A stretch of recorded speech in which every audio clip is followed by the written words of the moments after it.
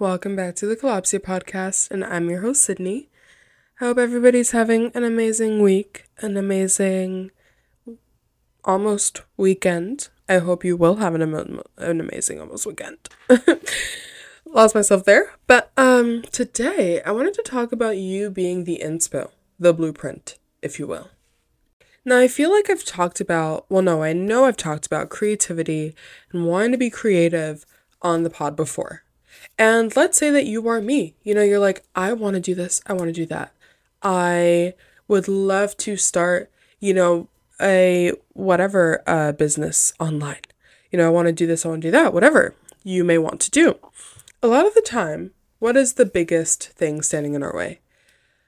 Either it's already oversaturated, or something I found recently is like, oh wait, I don't feel like I've ever seen anybody do that before.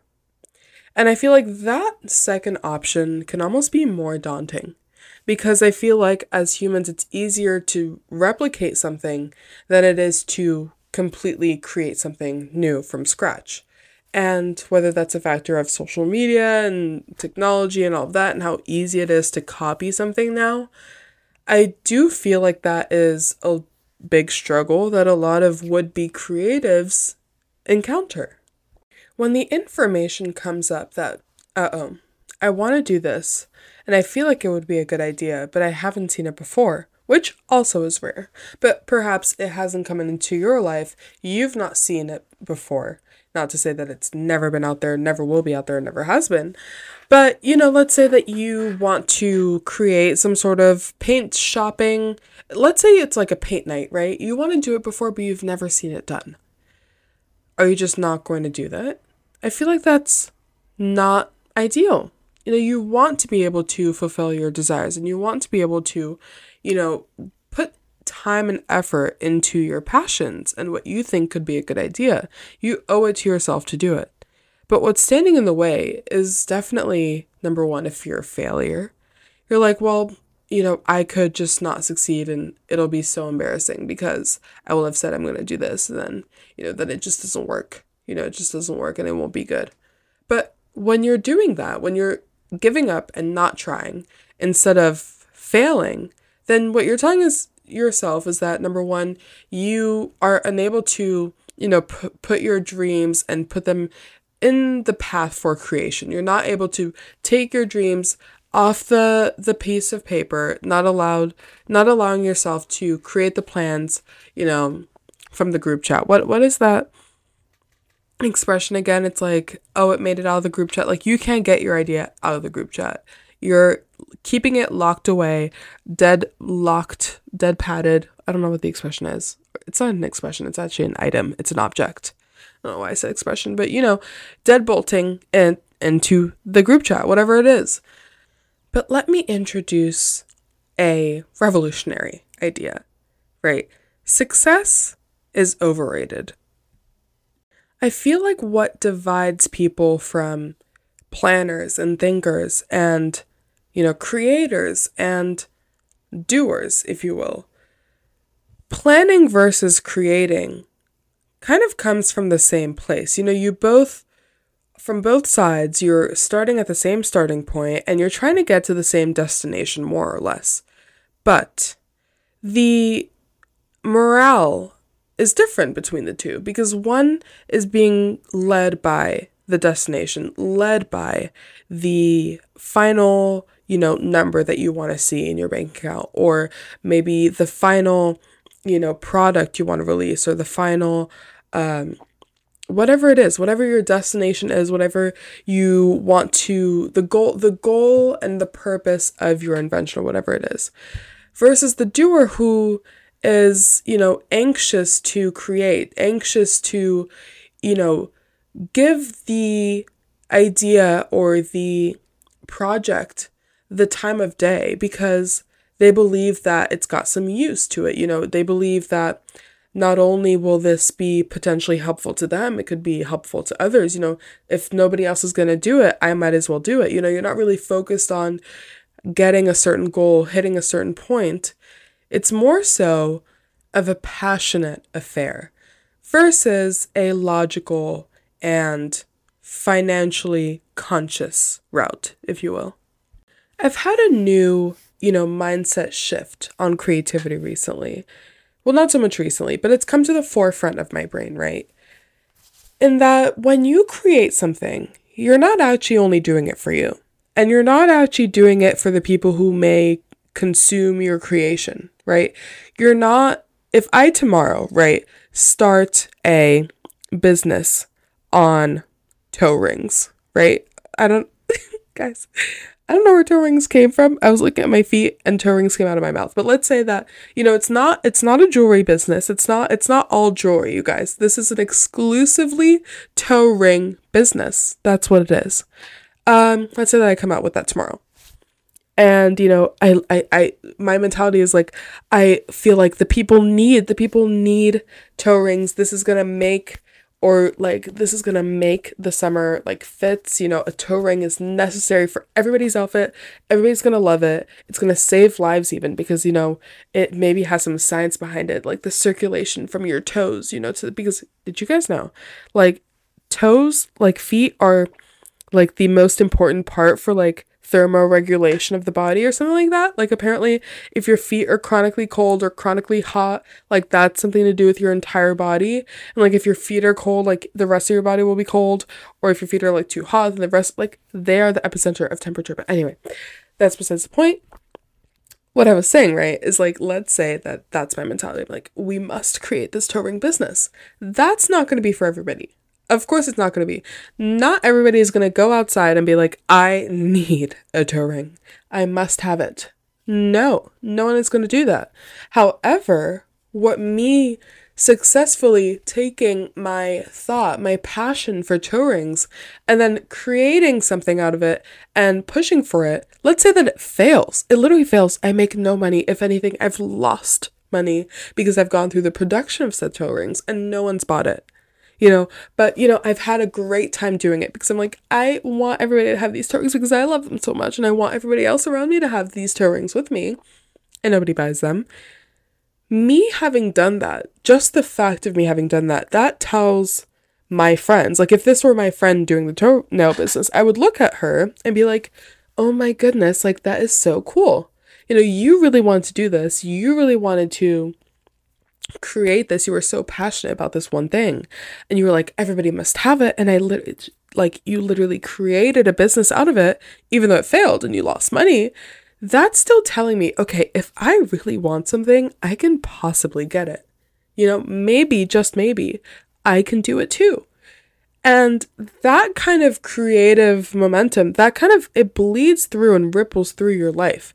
Because I feel like that's kind of what I found, where I'm people come to me with the podcast, right? They'll be like, Sydney, wait, it's so cool you actually did the podcast. I've been wanting to do it for so long.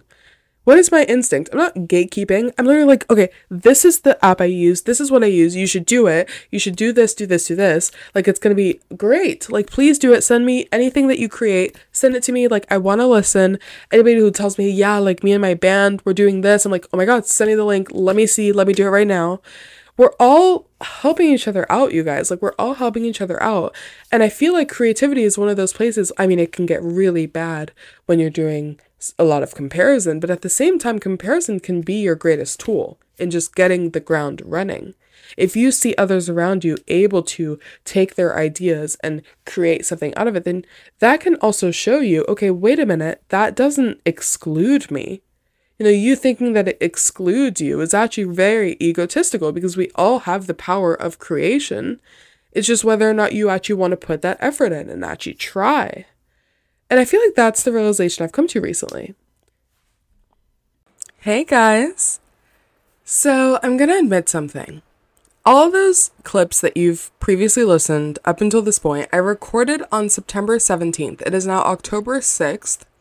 I started recording that episode after having recorded another one. And I was wait, I have this great idea and I don't want it to go away quite yet. So I was let me just keep going. Let me just get this out of my brain. And if you remember a few weeks ago, I briefly mentioned that I was gifted this book called The Creative Act, A Way of Being by Rick Rubin.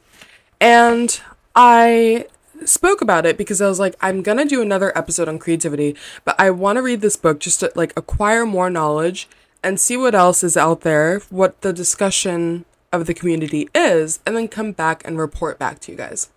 And I was listening back to the clips, and it was actually quite validating to hear that a lot of my thoughts were also communicated with him. But he goes even further, obviously.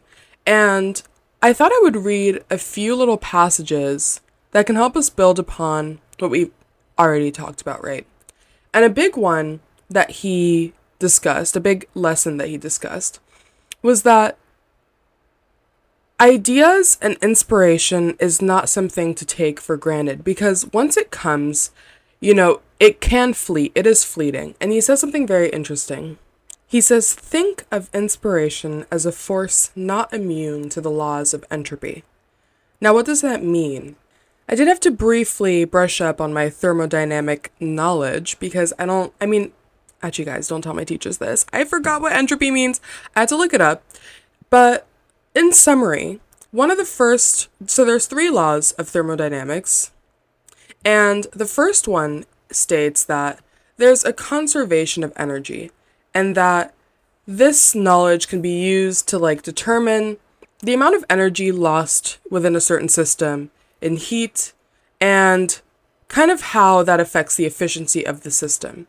Now, the second law, I think, is what Rick Rubin here was trying to refer to, which was that the energy of the universe will always be increasing. It will never go into the negative. And what does that mean for your creation, your system, whatever it is? Its efficiency will always be less than 0 and will keep decreasing. Guys, that's my interpretation of it. I had to look it up. I'm not completely sure. I'm not in Rick Rubin's mind. But he said this, and my interpretation of reading that was that whatever energy you have surrounding a certain idea or a certain inspiration is fleeting. It will never remain the exact intensity, the exact, energy that it had when it initially was presented to you. And that kind of speaks to the urgency and the value that we should place in those moments of inspiration. Now I'm going to read a passage. Ride the wave as long as it can be ridden. If you're fortunate enough to experience the strike of inspiration, take full advantage of the access. Remain in the energy of this rare-field moment for as long as it takes. When flowing, keep going. If you're a writer and you tap into a stream of ideas before bed, you may want to stay in it. Stay with it until dawn. If you're a musician, if you reach your goal of creating 1 song or 10 songs, yet the music is still coming, capture all you can. The work yielded may not be used in the current project, but it may be of use another time. Or it may not. The task of the artist is simply to recognize the transmission and stay with it in gratitude until it truly runs its course. In terms of priority, inspiration comes first, you come next, and the audience comes last. These are special moments and to be treated with the utmost devotion. Our schedules are set aside when these fleeting moments of illumination come. Summon your strength and commit yourself on behalf of this offering, even when it arises at an inopportune time. This is the serious artist's obligation. I feel like that passage really struck a chord in me because it really kind of was shown in that previous little snippet that you saw earlier. I think I must have had work early in the morning and was like, I literally need to go to bed. But I was like, this is a great idea that I've got in my head and I need to get it out. I need to give it this time and devote myself to it in this moment, even if it's just for a short while, as much as I can, so that it's out of my head and kind of into the world, so that I can build upon it later. And I feel like that's exactly what I've done. When he's saying that even if it's not going to help you for your current project, it might help you for the later project, I feel like this little snippet, this episode, is just an example of that. I started the episode, didn't complete it, but here I am building upon it with more knowledge that I've acquired through reading this book. I also really like the message of recognizing that inspiration and really providing it with as much gratitude as you can possibly give it. Because the truth is that inspiration is not something that happens often. And it can happen often if you're able to foster an environment within yourself that allows those, energetic frequencies to come towards you. But it's not something that we can rely upon. It's not something that constantly happens, especially in our day and age where desensitization is so apparent. It's not uncommon for me, for example, there's this bus route that I take constantly. And the other day, I was just sitting there and I was reading my book, The Midnight Library, which is, love that book too. Might do another episode on a lesson or two I've learned from that one. Really recommend. But I took a look outside. I was like, whoa, I really like the passage in the book or whatever. And then I look up and I see this beautiful, it's kind of like a yellow tree, yellow leaves. I don't know what kind of tree. I don't know what kind of leaves. I'm not very well versed in the nature foliage. But I was like, wow, it is stunning. And I'm like, I literally take this bus every single day. And it's only today that I've stopped to take a look. And I was like, this is beautiful. I want to paint this. And I took a picture of it. But, it's not to say that that beauty wasn't there before or that it wasn't there after. But you need to be able to kind of foster that environment within yourself where you're open to receiving that beauty and open to that sort of awe feeling, so that, inspiration might build upon itself. And I do think that it warrants gratitude. Now, I'm going to read another passage from the chapter Tuning In. And by the way, the last little passage that I read was from a chapter called Inspiration, if you want to look it up. But here it goes. These rhythms are not set by us. We're all participating in a larger creative act we are not conducting. We are being conducted. The artist is on a cosmic timetable, just like all of nature. Now this is the interesting part. If you have an idea you're excited about and you don't bring it to life, it's not uncommon for the idea to find its voice through another maker. This isn't because the other artist stole your idea, but because the idea's time has come. In this great unfolding, ideas and thoughts, themes and songs, and other works of art exist in the ether and ripen on a schedule, ready to find expression in the physical world. As artists, it is our job to draw down this information, transmute it, and share it. We are all translators for messages the universe is broadcasting. The best artists tend to be the ones with the most sensitive antenna to draw in the energy resonating at a particular moment. Many great artists first develop sensitive antenna to not create art, but to protect themselves. They have to protect themselves because everything hurts more and they feel everything more deeply. Now, I read a little bit further than I intended to. I just read to the end of the snippet. But the biggest idea from this little passage that I thought was really revolutionary was that ideas that come to us are not ours to own. They don't belong to us. All the art, your greatest art that you enjoy consuming, let's say that it is a piece of art or a music piece or a sculpture of some sort. There's another idea that he discusses in a different part of the book, but I'll kind of bring it up here, which is that the message that you are putting into a piece of art may not necessarily be the message that is received by the artist, but its need to be created remains the same. The need for that piece is always there. There's always a need for it, essentially. But the idea that this isn't because the other artist stole your idea, but because the idea's time has come is very, very, important. I feel like as humans, we kind of tend to self-doubt a lot. And this is going back to the beginning of the episode. Let's say that you really want to create something. You feel this urge to create it, but then you have this little voice in your head saying, oh, you're not the best person for this. You're not going to be able to do this. You don't have the skill set for this. Why should those stand in your way of allowing this idea and this wish of yours to come to fruition? It obviously needed to happen. Whatever you wanted to embark upon, whatever business you wanted to make, whatever painting you wanted to create, obviously feels its own urge to be created. And I feel like a lot of the time we have this very egotistical sort of outlook on our creations, And we almost see them as a possession, and it's ours. It's ours to make, it's ours to keep, it's ours to consume. But that's not really the case, is it? And I feel like this idea that Rick Rubin presents is kind of disputing that idea. You know, it's kind of allowing us to step back and remove ourselves from this idea, this project's, entity. Another big thing that I took away from this passage is the idea that the universe is kind of communicating to us, just as we communicate to it through our hopes, dreams, and desires. It's kind of, it's a two-way street, if you will. And kind of attuning yourself to that side of it, attuning yourself to what the universe is sending you, to what the messages the universe is sending you, through these inspirations, awe-inspiring moments, good moments and bad moments. You need to attune yourself to that and act accordingly.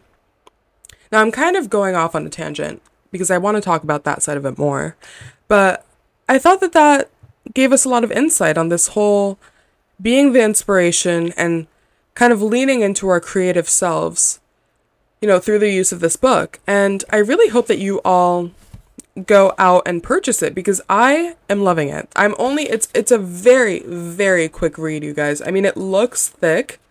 It looks really thick, but it is a quick read. There's lots of blank pages and it's written in big letters. if reading is daunting to you, it's very easy to read. And I'm already on page 133. I've been reading it for 2 days and I only read right before bed, or right when I wake up for 10 minutes. So really recommend that, you guys. And I really hope you guys enjoyed this episode. And please let me know your thoughts. Send me your creations. Like I said earlier, I love to support the community. Whatever you are hoping to create or want to create and don't know how to proceed, reach out. Let me know. If I can help, I will. And if I can't help, I will try to find someone who can. Let's all help each other out, you guys. And don't stand in your own way. Don't be afraid to take that first step and that leap of faith, because obviously there's a reason why the idea came to you, so you might as well see it through. When the feeling is flowing, keep going, or whatever Rick Rubin said. I already forgot, but I think it's a lot of valuable lessons in this book, and I will update you guys as I keep reading. And I hope you guys have an amazing weekend, and I'll see you next week. Oh, and don't forget to leave a review, please, por favor. And, also, follow, I had a brain fart there, at Collapsia Pod on Instagram and TikTok if you want to reach out. It's always there. Okay, bye. Have a good weekend.